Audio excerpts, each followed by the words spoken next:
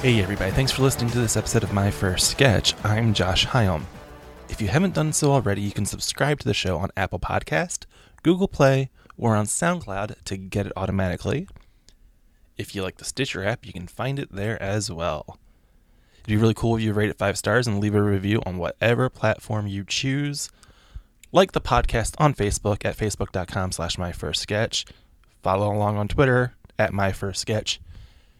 Head to myfirstsketch.com where I'll post any of the videos that we talk about on today's episode. Any questions, thoughts, recommendations, feel free to email me at josh@myfirstsketch.com and I'll get back to you in a timely fashion. Submissions for this year's Philly Sketch Fest closed this week, and frankly, we're overwhelmed by the number of submissions. The selection jury is currently poring over everything and will have the roster of performers set in the next few weeks. You can still submit your short film or video sketch by going to myfirstsketch.com/film for the 4th annual Sketch Comedy Film Festival. And if you want to help out during the festival, send us some information over at myfirstsketch.com/volunteer. We're entering the last weekend for our friends at Toronto Sketch Fest, and with that, this is the last of the series highlighting some of the troupes performing at Toronto Sketch Fest. Today we head to New York to talk to Chris Cafaro, currently a member of Uncle Function. His first sketch is called You Call That Food? It's a parody of cooking competition shows. Chris reads the roles of the host and one of the judges, Boris. I read the stage directions, the role of the contestant, Daniel, and one of the judges, Andy. And Chris's troupe mate, Gianmarco Cerezi, calls in to read the role of another judge, Garrett. And just as a warning, there is a rogue iPhone notification in this reading, so don't check your phone. It's not for you. But let's get to the sketch.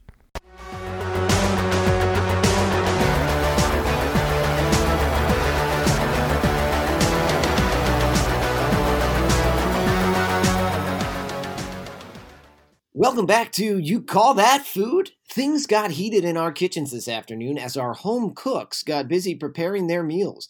And before we taste these dishes, let's meet our esteemed panel of judges. First, we have Iron Chef and world-renowned restaurateur Andy Ghirardelli. Thank you, Ted. Don't let my face deceive you. I am thoroughly enjoying myself. Next up, we are so very lucky to have one of Britain's most prolific and violent celebrity chefs, Mr. Garrett Russell. Will you stop with all the blabbering and get on with the bloody show? Terrific.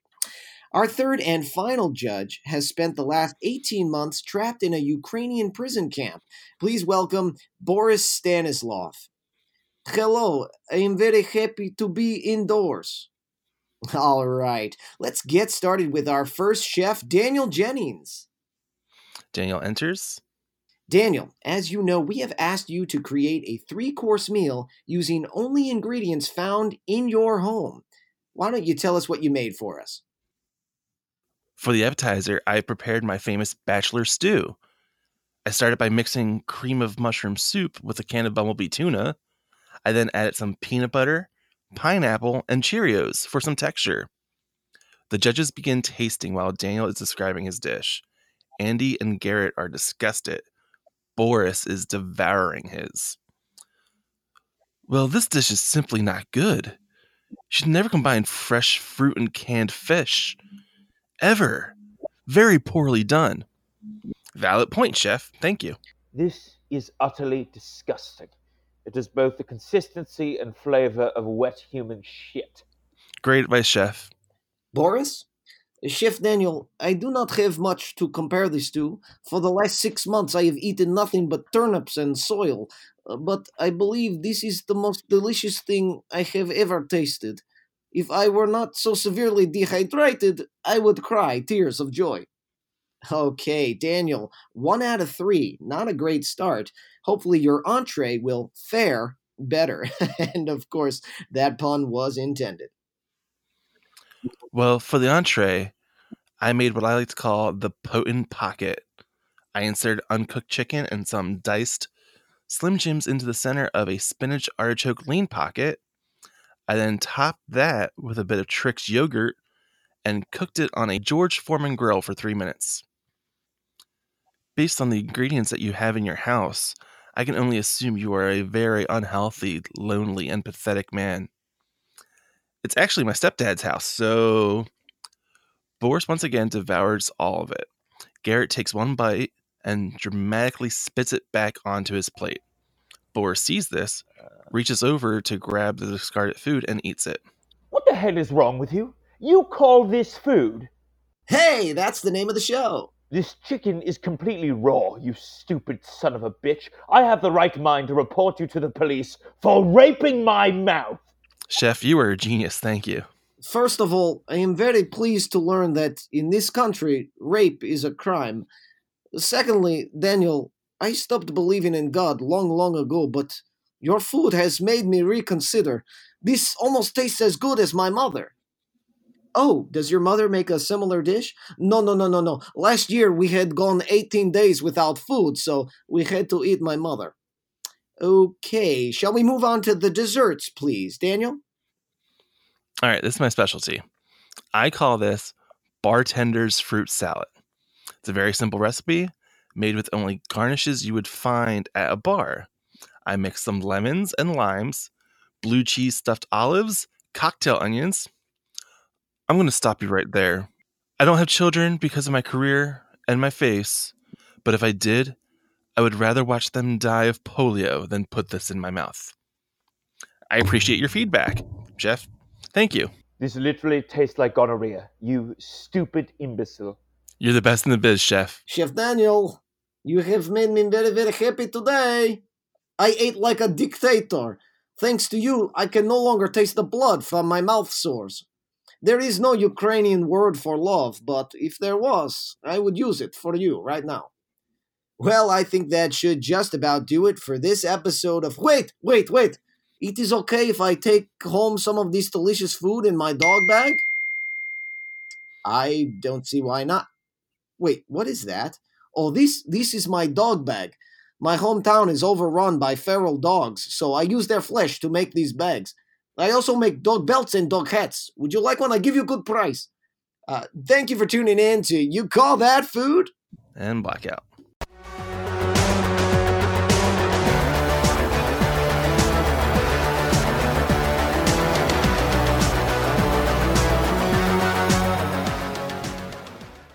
Hey, Chris. Hey, what's going on?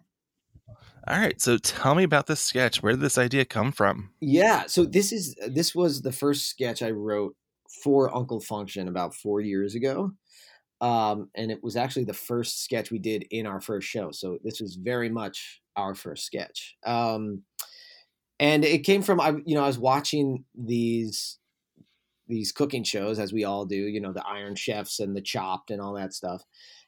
And, Yeah. you see these very talented chefs making these perfectly good meals, and then these celebrity chefs just ripping them apart. And that always tickled me because it's just the height of first world American privilege of like this delicious food being spit out and rejected. And I just thought, like, how funny would it be to see a like someone who's starving, like 2/3 of the world is, as a judge on one of these panels. I thought that would be really funny and wanted to see what that would look like, and that's where Boris came from. Yeah, I'm glad that I'm not the only one that has issues with some of those cooking shows, because like my favorite one was Cutthroat Kitchen. Oh yeah. And Allen Brown hosted it, and like, you had to make food with some kind of like negative prank pulled against you, basically. Right. And like, just after a while, like, there's a humor to that show for sure, but like after a while I was just like, this is so wasteful. Right. Like, and then like all those other shows, I'm just like, this is legitimately awful of us. Like, as a society, this feels so bad. Right. Yeah, like that Cutthroat Kitchen. They're like, okay, you have to scramble these eggs in a sock, and it's like, yeah, like that's a terrible thing to do to eggs and socks. Like, yeah, and even like the regular ones, like Chopped. I'm just like, the idea of cuisine to me, like spending $40 at a restaurant for some kind of plate of like small bites, it just is not something in my DNA at all. Right. Yeah. Yeah, I mean, there is. I mean, don't get me wrong; they are all wildly entertaining, and it's been so funny to see the genre change because now it's like they're all leaning towards that. It's a cooking show, but you have to do it with your feet. There's always Yeah. some sort of twist. But yeah, it is to me just like this idea of us judging food and like good food, maybe not great food, but like to see Gordon Ramsay throwing plates of beef Wellington on the ground, and you're like, there's so many hungry people. Surely we could find some better way to do this.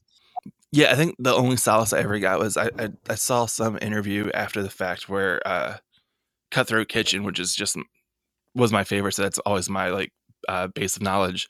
They actually did donate any of the food that they had like on set that didn't get used like after the day was over. So it was like, okay, at least they're not totally wasteful, but Yeah, that is very nice. That's nice. like it still felt weird. Like I don't know. I definitely have that whole first world problems thing of like, oh no, my salmon tartare was I don't even know that's a thing, but like, It is. oh, this was not okay. Where with this idea, especially because it's very classically a parody Mm-hmm. of cooking shows.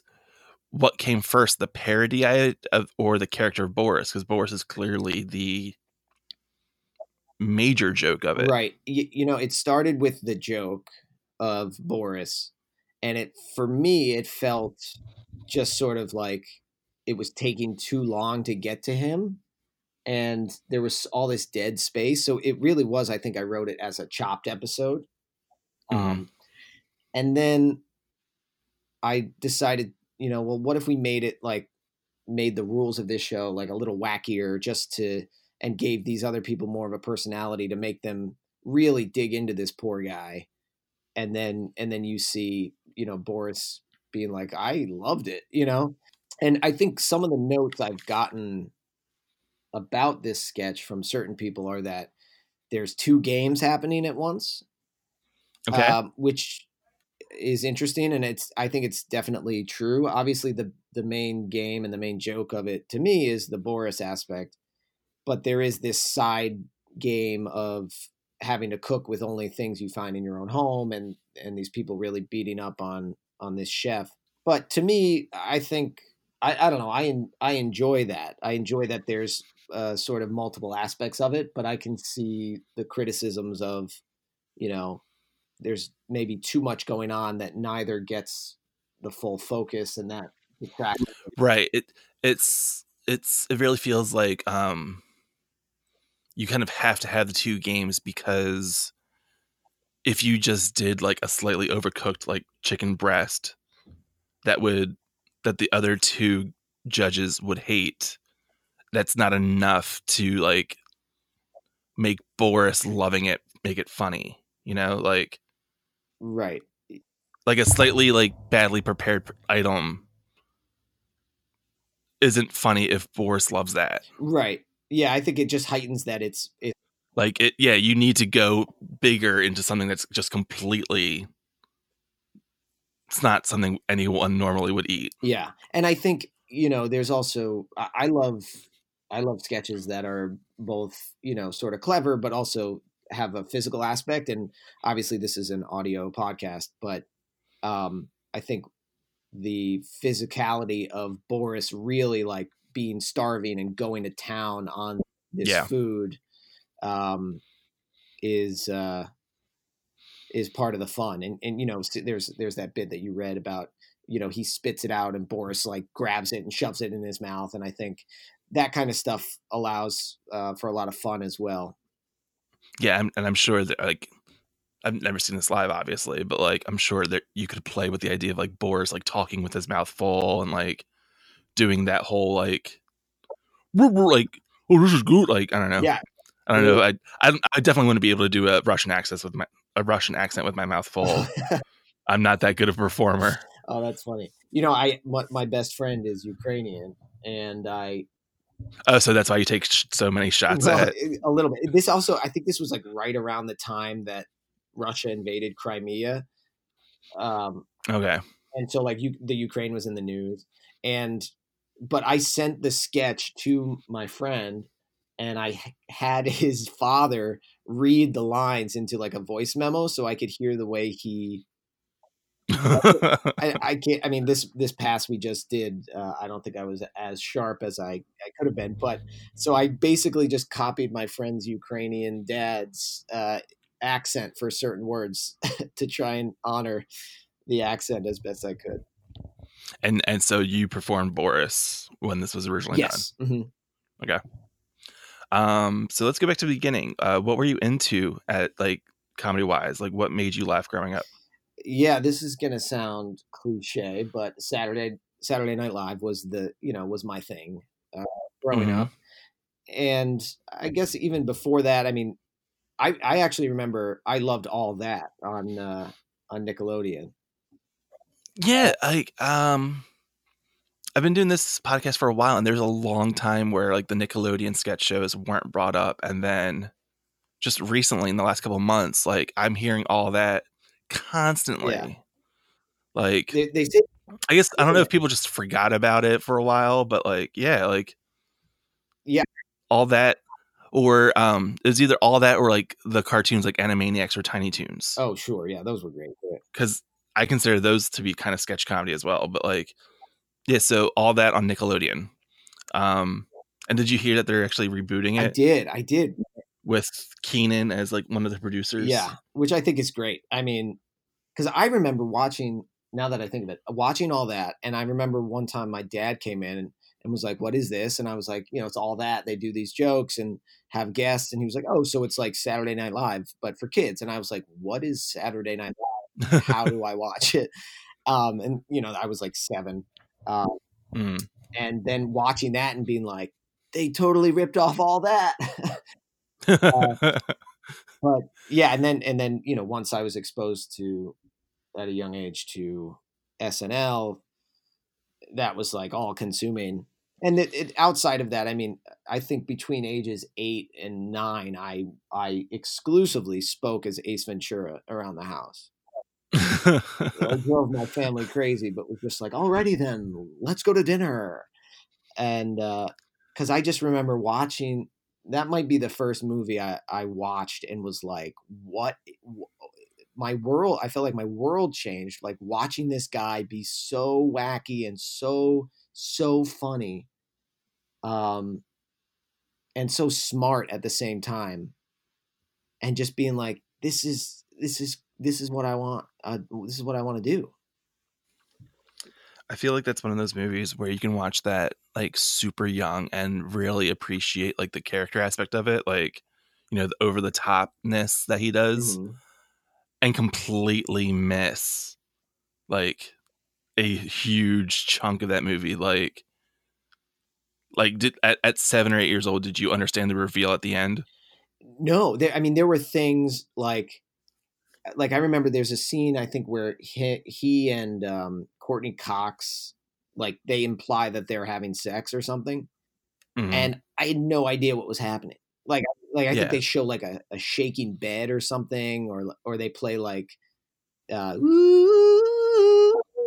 whatever it is, the Lion Sleeps Tonight, and like I had no idea. But I just remember being like, he was so wacky, and then in that first movie, I think maybe a little more than the second movie, he's also like super intelligent and caring about these animals, and that aspect of it was so important because it was like he's not just some clown, he's actually caring about and doing a good job at investigating this crime.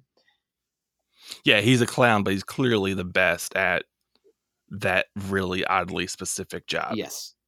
Like that scene when he discovers that Roger Predactor was shoved off the balcony. It's like smart wrapped in silly, which is just very much my sensibility. What was the era of Saturday Night Live that you were introduced to? Like when did you first start watching? Well, so I've been 7 or 8. I started watching like in the late 90s, I guess. Okay.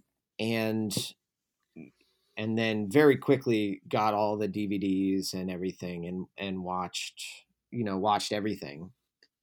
And I mean, like my SNL cast coming up that I really loved was like the Dana Carvey, Chris Farley, Adam Sandler, Mike Myers crew. That was like, So going back and watching reruns of them. yeah, because I think at that time they were playing them on Comedy Central or VH1 or something. They would replay them. Probably both at a certain point. Yeah, and it was like they would do them back to back. They would do like SNL and then Kids in the Hall, which was also fantastic.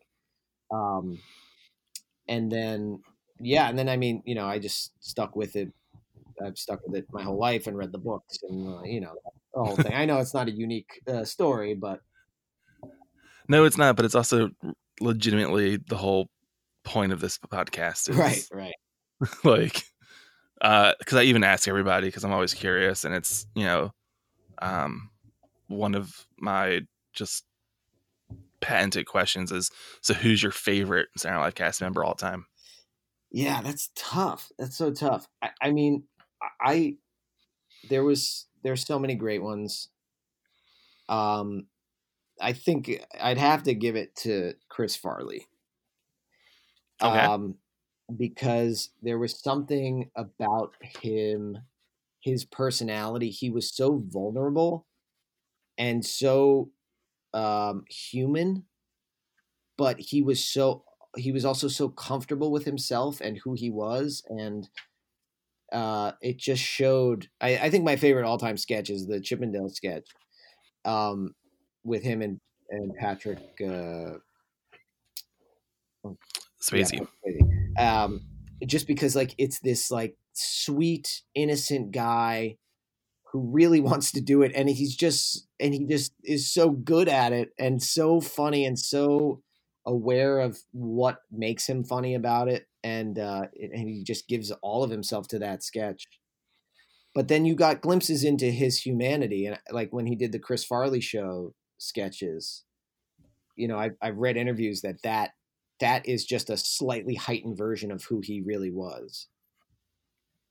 Yeah. Have you ever? I don't know. Like, it's gotta be almost like 10 years ago now, but like there was a biography of him that came out that was basically like an oral history where they interviewed almost everyone that's ever come in contact with him, like siblings, you know, other people from SNL, other, you know, movie people that he had worked with. I think it's called The Chris Farley Show. I haven't seen that, but I would. It's just, you know, a book, an oral biography, and it was just so heartbreaking at times. Obviously, it's just so heartbreaking for his friends and family, but it's also so heartbreaking because we lost such a treasure and so many wonderful movies and jokes and appearances from him that we'll just never know. It's almost like I feel like we were robbed, you know? Yeah, I think I mentioned this to someone else before, but I fully believed that if he survived, he would have an Oscar by now. Because there has to have been some kind of movie where he would have done a dramatic turn and blown everyone away. Oh yeah, like, that's a great point. I believe it. I think he was so deep and so capable of doing so much more than just being, you know, the big funny physical guy. Okay, so now that we've depressed everybody about eulogizing Chris Farley for a while, what's your first step into actually doing comedy? So, as I said, you know, when I was younger, I would just do it all the time around the house, but I didn't actually perform until I was like 14 years old, I want to say. And it happened very much by accident. My older sister, Jacqueline, was always encouraging me to perform. I think partially because she believed in me, partially because she just wanted me to channel my energy somewhere other than the dinner table. But she signed me up without my knowledge for a talent show to perform along with her friend Jay. And it was like a talent show cabaret night to raise money for this organization. And she signed us up to do the Spartan cheerleader sketch. Okay. And I was a sophomore in high school, and I weighed about 80 pounds. I didn't go through puberty until like 3 weeks ago. So I was just tiny, tiny, tiny. And so I was obviously the Sherry O'Terry role. And Jay, who was the captain of the wrestling team, played Will Ferrell's role. And we rehearsed it, and it was so much fun. And we did it at the show, and it killed, and it was so much fun. And it was really like I got the bug. But what was so incredible about it was there was a woman in the audience named Eileen Lawless, who is a professional actress. And she was like, that was so great. You're really funny. I want to put you in touch with my agency. And I met with her agency, and, one thing led to another, and there's a whole long story behind that. But 15 years later, I'm still with them.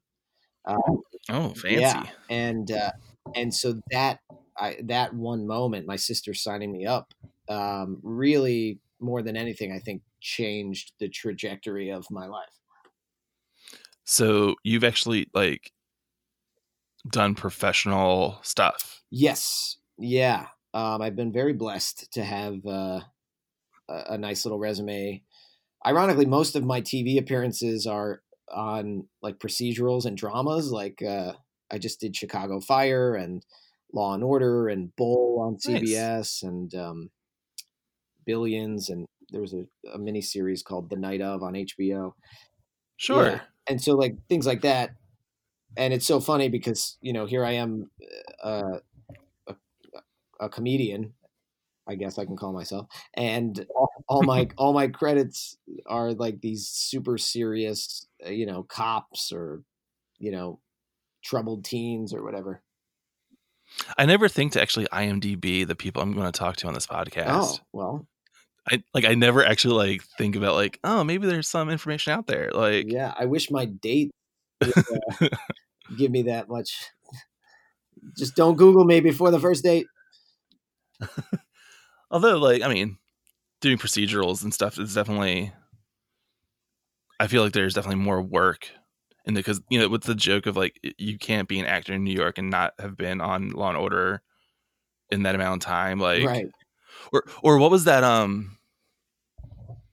Was it on I think it was on the Tonys a couple years ago where they made fun of all the nominated actors having had tiny little guest spots on one of the Law and Orders over the years. It was a really funny bit. It was really funny. And then they showed Danny Burstein, I think, had done it. They had 6 or 7 appearances on the same show. It was very funny. It is funny. They do say that, every New York actor has been on Law and Order. And it's so funny because, I have now, but I did it last year, and I've been doing this for, since I was 14, 15, and I just did it last year. So when people would say that, I was like, yeah, go fuck yourself. They make it sound so easy. Oh yeah, just do Law and Order. It's I would love to do Law and Order, but my phone's not ringing. So being discovered at a talent show doing the SNL sketch, what's the and you said basically doing procedurals and stuff like that. Where does comedy come in? Where does live comedy come in for you? Yeah, so that's a great question. After that, at high school, we did comedies, for the high school stuff. And I know that's whatever, everyone does that. But so that's when I really started doing it actively and on a regular basis. And then when I went to college, I was involved with a lot of other stuff, but I didn't join in the local sketch group. I went to George Washington in DC, and they have a great sketch group called Recess. But for whatever reason, I just didn't do it. I don't know why. In retrospect, I really wish I had. But it wasn't until I graduated and moved to New York. When I moved to New York, I had been cast in a show, an off-Broadway show called The Awesome 80s Prom, which is an interactive comedy show where the cast plays the different stereotypical characters of a 1980s teen movie. like the John Hughes movies. So, Sure. yeah, Okay. the jock and the cheerleader and the nerd and the bad boy and the Breakfast Club-esque stuff. And it was structured in that there were little vignettes that were rehearsed and staged, but then a lot of it was improvised and a lot of it was interactive. So the audience would show up as if they were going to their senior prom in 1989, and then we would show up and interact with the audience and then do little bits on stage. And so I did that for quite a while, but that was my outlet. That was my creative comedy outlet, because you had a lot of freedom and it was a lot of fun, and the audience was always, super into it. And so that was a good time. But it was only on weekends. So in between, I would, make videos with my friends and write things here and there.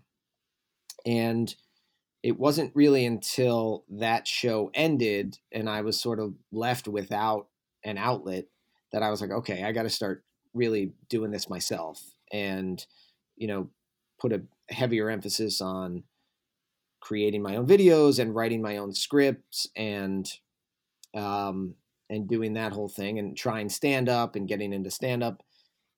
And so that's really how it started. And then it culminated in the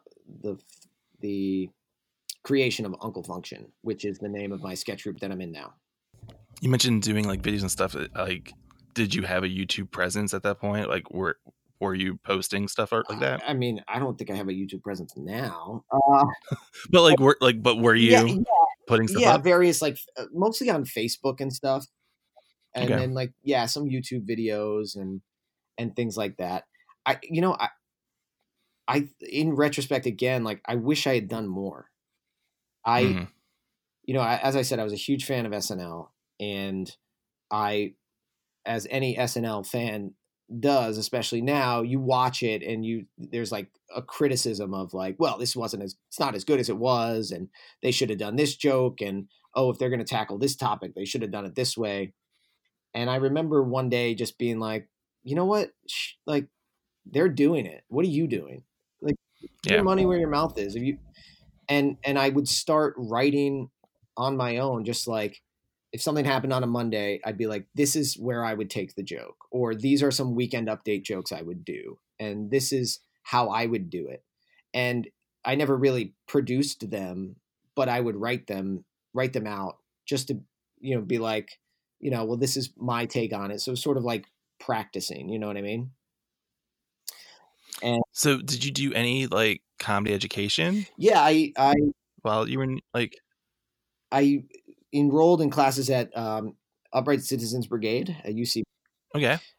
Doing improv, and I made it through the curriculum. It took me a couple years, just because it's not cheap, and you're waiting tables and auditioning and trying to make it happen. You have limited. That's another recurring thing of people when I talk to people that have done through UCB, is just like, it takes so long to go through because you just can't afford to knock them out one by one by one by one. Like, yeah, and some people do, and hey, God bless if you can do it. Do it. But yeah, it took me a little time, and part of that also was because, and this isn't to disparage the art of improv, but it's not for me. I don't love improv. I do, in the fact that I think it's a fun exercise and a good tool. And the people who are good at it, at performing long form improv, leave me in awe, because it really is great. But it's just not my thing. I'm much more interested in writing and rewriting and rehearsing and putting up something that is thought out and rehearsed and polished. That's just my preference, Yeah. Not samesies, like, for sure. So the improv thing, that's also part of it, is, my goal was never to do improv. And so I think I sort of dragged ass a little bit because of that. So all right, so you do improv classes at UCB. Were any of your instructors like people that we would know, like any like of the luminaries that have come out of UCB? Any names that like are recognizable? No, and I mean none of the Anthony Tamanik or those bigger names that I think are being thrown around now. No, I mean they were great. Nicole Drespel, Patrick Clare, and Patrick Noth were my teachers, and they were wonderful and they were great. Especially Patrick Noth, I think, was really instrumental in pushing me and encouraging me. He was my 301 and 401 teacher, and he's a really funny guy. I mean, he's doing great stuff. He puts out videos with Comedy Central, and he does a lot of musical stuff, rap stuff, and he's very, very funny. And so they were great in helping me. All right. So how do you get to Uncle Function? Like practice. How did I like there's like 5 of you, right? Like how did the 5 of you come together? Yeah. So there are 5 of us now, but there were 6 of us. And so as I spoke, we did this awesome 80s prom show, and it was produced by a guy named Ken Davenport, who is a Tony Award winning producer for Once on This Island and Kinky Boots. And, he's like a big deal producer. And he, after the awesome 80s prom closed, he opened up another show called That Bachelorette Show. And I was not involved in that one, but my friend Alex Fast, who I met through the prom, was also cast in that show. So he did both, which were both produced by Ken. And at the same time, Ken had just purchased a theater on 45th and Broadway in the theater district. And so during the rehearsal process for this show, the Bachelorette Show, he approached Alex and was like, listen, I'm thinking of having some comedy at this theater. Would you and your friends be interested in performing there? I can give you free rehearsal space and free performance space if you're interested. So, nice. Yeah, I mean, it was great. And so Alex came to me and said, hey, man, and we had, he's one of my dear friends. And he was like, here's this thing. What do you think? And it was really like such a gift from God, because I was working. He literally came into my restaurant and sat and ate lunch while I served him and presented this option. And I was like, you know what? This is what I need. I need to get moving and do it. It's not enough to just sit around and complain that you're not getting opportunities and write in your computer stuff that nobody's going to see. Like, let's do it. And so that was the catalyst. And Alex had reached out to the other 4 who he had known through various outlets. And the 6 of us got together, and that's how I met the other 4 guys. I didn't really know them prior to that. Okay. And so that was it. We started meeting and we set a date for our first show. We got a guy named Alden Ford, who's a UCB guy, very, very funny guy, great teacher, to come in and direct us. And we did our first show in 2015. And then, I'm kind of floored. Like the idea of like, oh, I bought this theater on Broadway. Here's free rehearsal space. Here's a free venue to go up on. Like, I don't know, that is like a dream. It feels truly. Like, and if it sounds too good to be true, you're right. No, it was a great opportunity, and we performed there throughout for about a year. But then about a year in, the space and the time and availability of the theater itself was very, very limited. And then they came to us and were like, listen, we can't offer you free anymore. If you want to rehearse, it's going to be X amount of money, and, we're going to need this and this. And we just couldn't afford it. And right. And so that sort of fell apart. And then at the same time, Alex, the guy who started this whole thing, came to me and was like, listen, man, I'm not happy pursuing this acting thing. I love you guys, but I think I want to go back to school and, get a master's and shift gears here. And so those 2 things happened at the same time, and they were very difficult for us because it was like we felt like we were starting to really hit our stride. In that first year we had some growing pains, but we had performed at UCB at that point in their sketch competition called Backyard Brawl, and we had won it 6 months in a row, and so we felt like Goodness. we were like really sort of cruising. And then it was just like, okay, now you don't have a home and your leader is stepping away. So that was like a real gut punch, both on the professional level and then on a personal level. This industry is really, really tough. And when you see someone who is a dear friend of yours and also one of the most talented people you've ever met be like, you know what, it's not for me, I got to step away. You're like, well, shit, if he can't do it, what am I doing? Yeah. So the five of us remaining, the five of us, by the way, I'll just name them, Russell Daniels, John Marco Cerezi, Jessica Fry, Douglas Goodhart, and myself are the five of us. We all got together and we're like, listen, it's, we're at a fork in the road here. So do we want to just sort of go our separate ways, or should we double down and see where we can go? And we all agreed, you know what, let's see where this goes.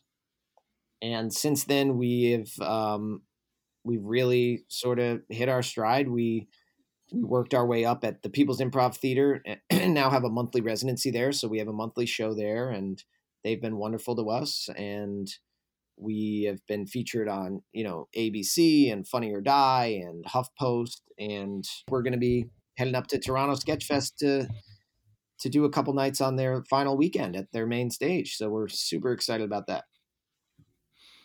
How do you get into the residency at the Pit? So the Pit is great in that they are very generous with their time, their stage time. Yeah, I think that's one of the things that I didn't realize about the Pit was that they had 3 stages. Yes. And obviously when you have 3 stages, you want to fill 3 stages and have 3 stages worth of options. Right. Every night of the week. And I talked to Alan, right? Alan McRae? Yeah. Yeah. I talked to Alan last year before their Sketchfest last year, and like he was just like, yeah, I have to schedule a lot. Like Right. and it didn't occur to me that like, but like, yeah, so the Pit has time. Yeah, they have time. And I think, UCB, in contrast, they're pretty sort of strict about who performs on their stages. It's, you sort of have to go through the ranks and do the whole thing. And the Pit, because of their space and just because of the way they operate, if you go to them and are like, hey, we have this idea for a show, they're like, okay, go for it. And they put us up at their loft space, which is like their satellite space, which is a really great theater. And we did shows there for about 6 months, and we were performing well, and they noticed and were like, why don't we bring you to the underground space, which is at their main location, but it's more of like a cabaret style in their downstairs. It seats about 50 people. It's really, really great space. I think it's more conducive for stand-up personally, but we did our thing on it and had some great shows. And we started selling those out, and they were like, you know what, why don't we give it a shot up in the big stage, in the main stage? And we did that, and we're doing really well. And then they were generous enough to offer us a regular slot about 2 years ago. Nice. I'm always curious about sketch teams and their names, and I don't ask this question enough because I'm always curious though. Where does the name Uncle Function come from? That's a great question. So it was very funny because we only have one woman on our team. Her name is Jessica. She's insanely talented. But when we were trying to figure out our name, the first suggestion was, what if we call ourselves Jessica's Exes? And it could be like a joke on Jessica and us all being her ex-boyfriends. And this was like 5 months after I had broken up with a girl named Jessica. And I was like, you know what? I don't love that name. Let's go in a different direction. but we love the idea of like uncle, like of the uncle, of what an uncle is, which is, you know, the wacky, weird, sometimes dark, sometimes mysterious, most times drunk kind of presence in your life who like comes in, makes you laugh, you have a good time, and then is gone, you know? And so originally we were like, let's call it Uncle Party, an uncle party. And there's a bunch of our friends are on another sketch group called Gentleman Party. They're insanely Too funny close. and insanely talented. Yes. And we were like, well, there's no way, that's ridiculous. We can't do that. So we literally put the word party into a thesaurus app, and one of them was function, one of the synonyms. And we were like, oh, uncle Okay. and function is kind of funny. And it works in two ways, because it's like a party Yeah. of uncles, or the way uncles operate and function. So You get the phonetics in there too, right, like the double. yeah. Yeah. Actually, I was sort of on the fence about the name in the first place, because I was like, you know, it's gendered. Uncle is gendered, and I wanted to shy away from that. And but then everyone was like, no, I mean, it is, yes, but like that's not what it means, and it's more about, you know, the spirit of it. And Jessica loved it, and so it was born, and I'm so glad I was outvoted. So, but you come to sketch comedy without any sketch writing classes, or like you just did improv at UCB? Yeah, I sort of like learned on the fly, trial by fire. I think, you know, our first director, this guy Alden, was really instrumental and sort of gave us a crash course in structure and writing and how to do it. And I think that was incredibly helpful. But I think also, you know, you just learn by doing, and you learn by watching and being perceptive. And I think if you watch something through the lens of, I want to do this, as opposed to like, oh, I want to enjoy this, I think you can pick up on a lot of things. And especially with sketch, where the form has obviously changed over the years, and there are various ways to do it, but at its core there's a certain way to write sketch, you know what I mean? There's a pretty universal structure that pleases the ear. Yeah, there's at least a starting point where you have to play within those rules for a little bit before you can really start breaking those down. And even the sketches that do break them down, if you boil it down to it, they do, the good ones do follow the basic tenets of, you know, having beats and resetting the game, and, you know, and all that kind of stuff. Yeah, for sure. Yeah. So Uncle Function's been around for about 4 years. You work as an actor, you're performing plenty. And as we wind down a bit, I always ask, is there something that you've learned from sketch comedy, whether it be something like, you know, an actual piece of knowledge about the craft of writing, or something like existential life lesson that you've come across in sketch comedy that you'd pass on to a new writer? I don't know about existential life stuff. I mean, don't agree to be the scheduler. That's my biggest advice. But you know what I think the most valuable thing that I've learned, especially coming at it as an actor, which is where most of my training is like, you tend to put them in separate categories, you know, sketch comedy or comedy in general versus acting. And I think that once you start doing it and you tear that wall down, you can create a better product. And I think that what I love so much about Uncle Function and what we do, and what I think sort of differentiates us from some other groups, is that we are actors first. And what sketch comedy is at its core is acting out a joke. And I think that if you follow all the basic tenets of acting, of committing to a character and giving truth to their motivations and to their feelings and making these people real, I think it informs the comedy so much more, and it makes it so much more interesting and relatable. And so I think that by doing a bunch of sketch comedy, I sort of learned to tear down that invisible barrier between, well, this is sketch comedy acting and then this is regular acting. And it's, obviously the content is going to be different, but at its core, it's the same thing.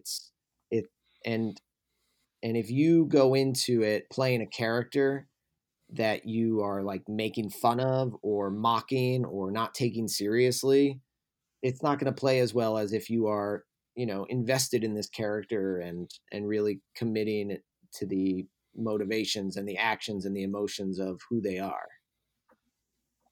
Yeah, I mean, even just how you mentioned getting your friend's father to record the lines so that you have a sense of what an actual accent would have been for that Boris character. Like, that's above and beyond. So many people would not have done that. Yeah. Well, yeah, maybe that makes me a crazy person, but yeah, I mean, it's just more interesting to me. I also am a big fan of impressions and voices, and so if you can do it well and study it and really put the work in, why not? And then finally, you had mentioned that although a lot of your professional work has come from procedurals and, the dramas that are more, I feel like more widely available, especially to New York actors. Mm-hmm. But you also said that you consider yourself a comedian. Yes. So why comedy? Why have you spent your professional life and your free time, I'm not even say like not professional life, but like, why has comedy consumed so much of your time? Why have you chosen comedy as your path? Yeah. I think that's a really great question. I think growing up, I come from a very loving, fun family. I'm very blessed in that way. Comedy and laughter has always really been a huge part of my upbringing. And as I mentioned earlier, I was a very small kid and undersized, and uh, never really felt like I fit in or could defend myself against bullies. And you face bullies a lot when you're you know when you're 13 years old and super tiny and have spiky hair and braces and look like a little idiot. And when you can't fight back physically, you find that outsmarting people with comedy is a defense mechanism. And I think that's where it started. I started honing it just out of basic survival. You know what I mean? And then there's also, I just find that there's so much power and influence in comedy and in laughter. And whether it's, diffusing a situation on the playground or doing it on the biggest stage of Saturday Night Live or a late night show, the amount of influence you can have in comedy done well is so inspiring to me. And by that I mean, the best comedy takes a situation and shines a light on it and makes you think about it in a way that you might not have realized before. And it can change the way people think and feel, and it can change national conversations. I mean, I watch, you watch the effect that Tina Fey's Sarah Palin impression had on public perception of Sarah Palin, or or the impressions that Daryl Hammond did of Bill Clinton and Will Ferrell's George Bush.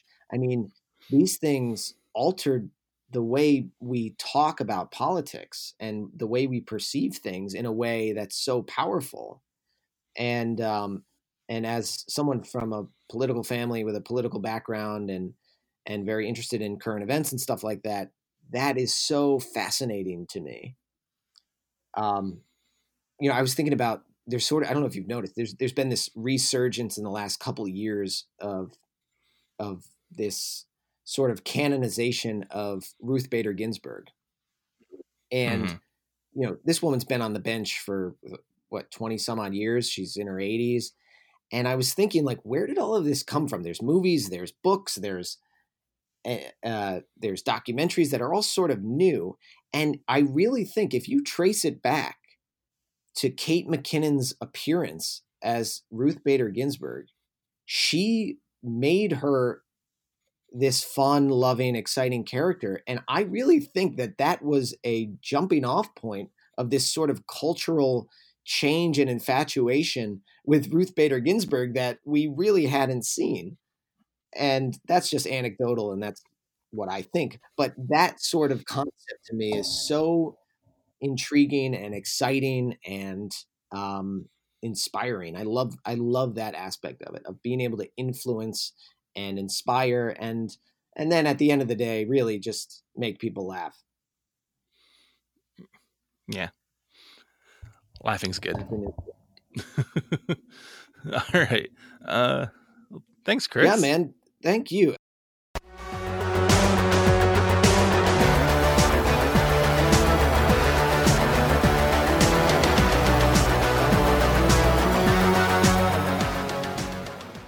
Chris and the rest of Uncle Function are heading to Toronto Sketchfest this weekend, March 15th and 16th. And then their monthly residency at the Pit in New York City continues on April 18th. Follow along and learn more about them at facebook.com/UncleFunction. My First Sketch is a Philly Sketchfest production. You can find out more information at phillysketchfest.com. Follow Philly Sketchfest on Instagram at Philly Sketchfest. The music on this episode is by the band Nono, which you can check out at nonoband.bandcamp.com. Like My First Sketch on Facebook, follow the show on Twitter, rate, review, and subscribe wherever you get your podcasts. This is Josh Hyam. Thanks for listening. Go see some comedy.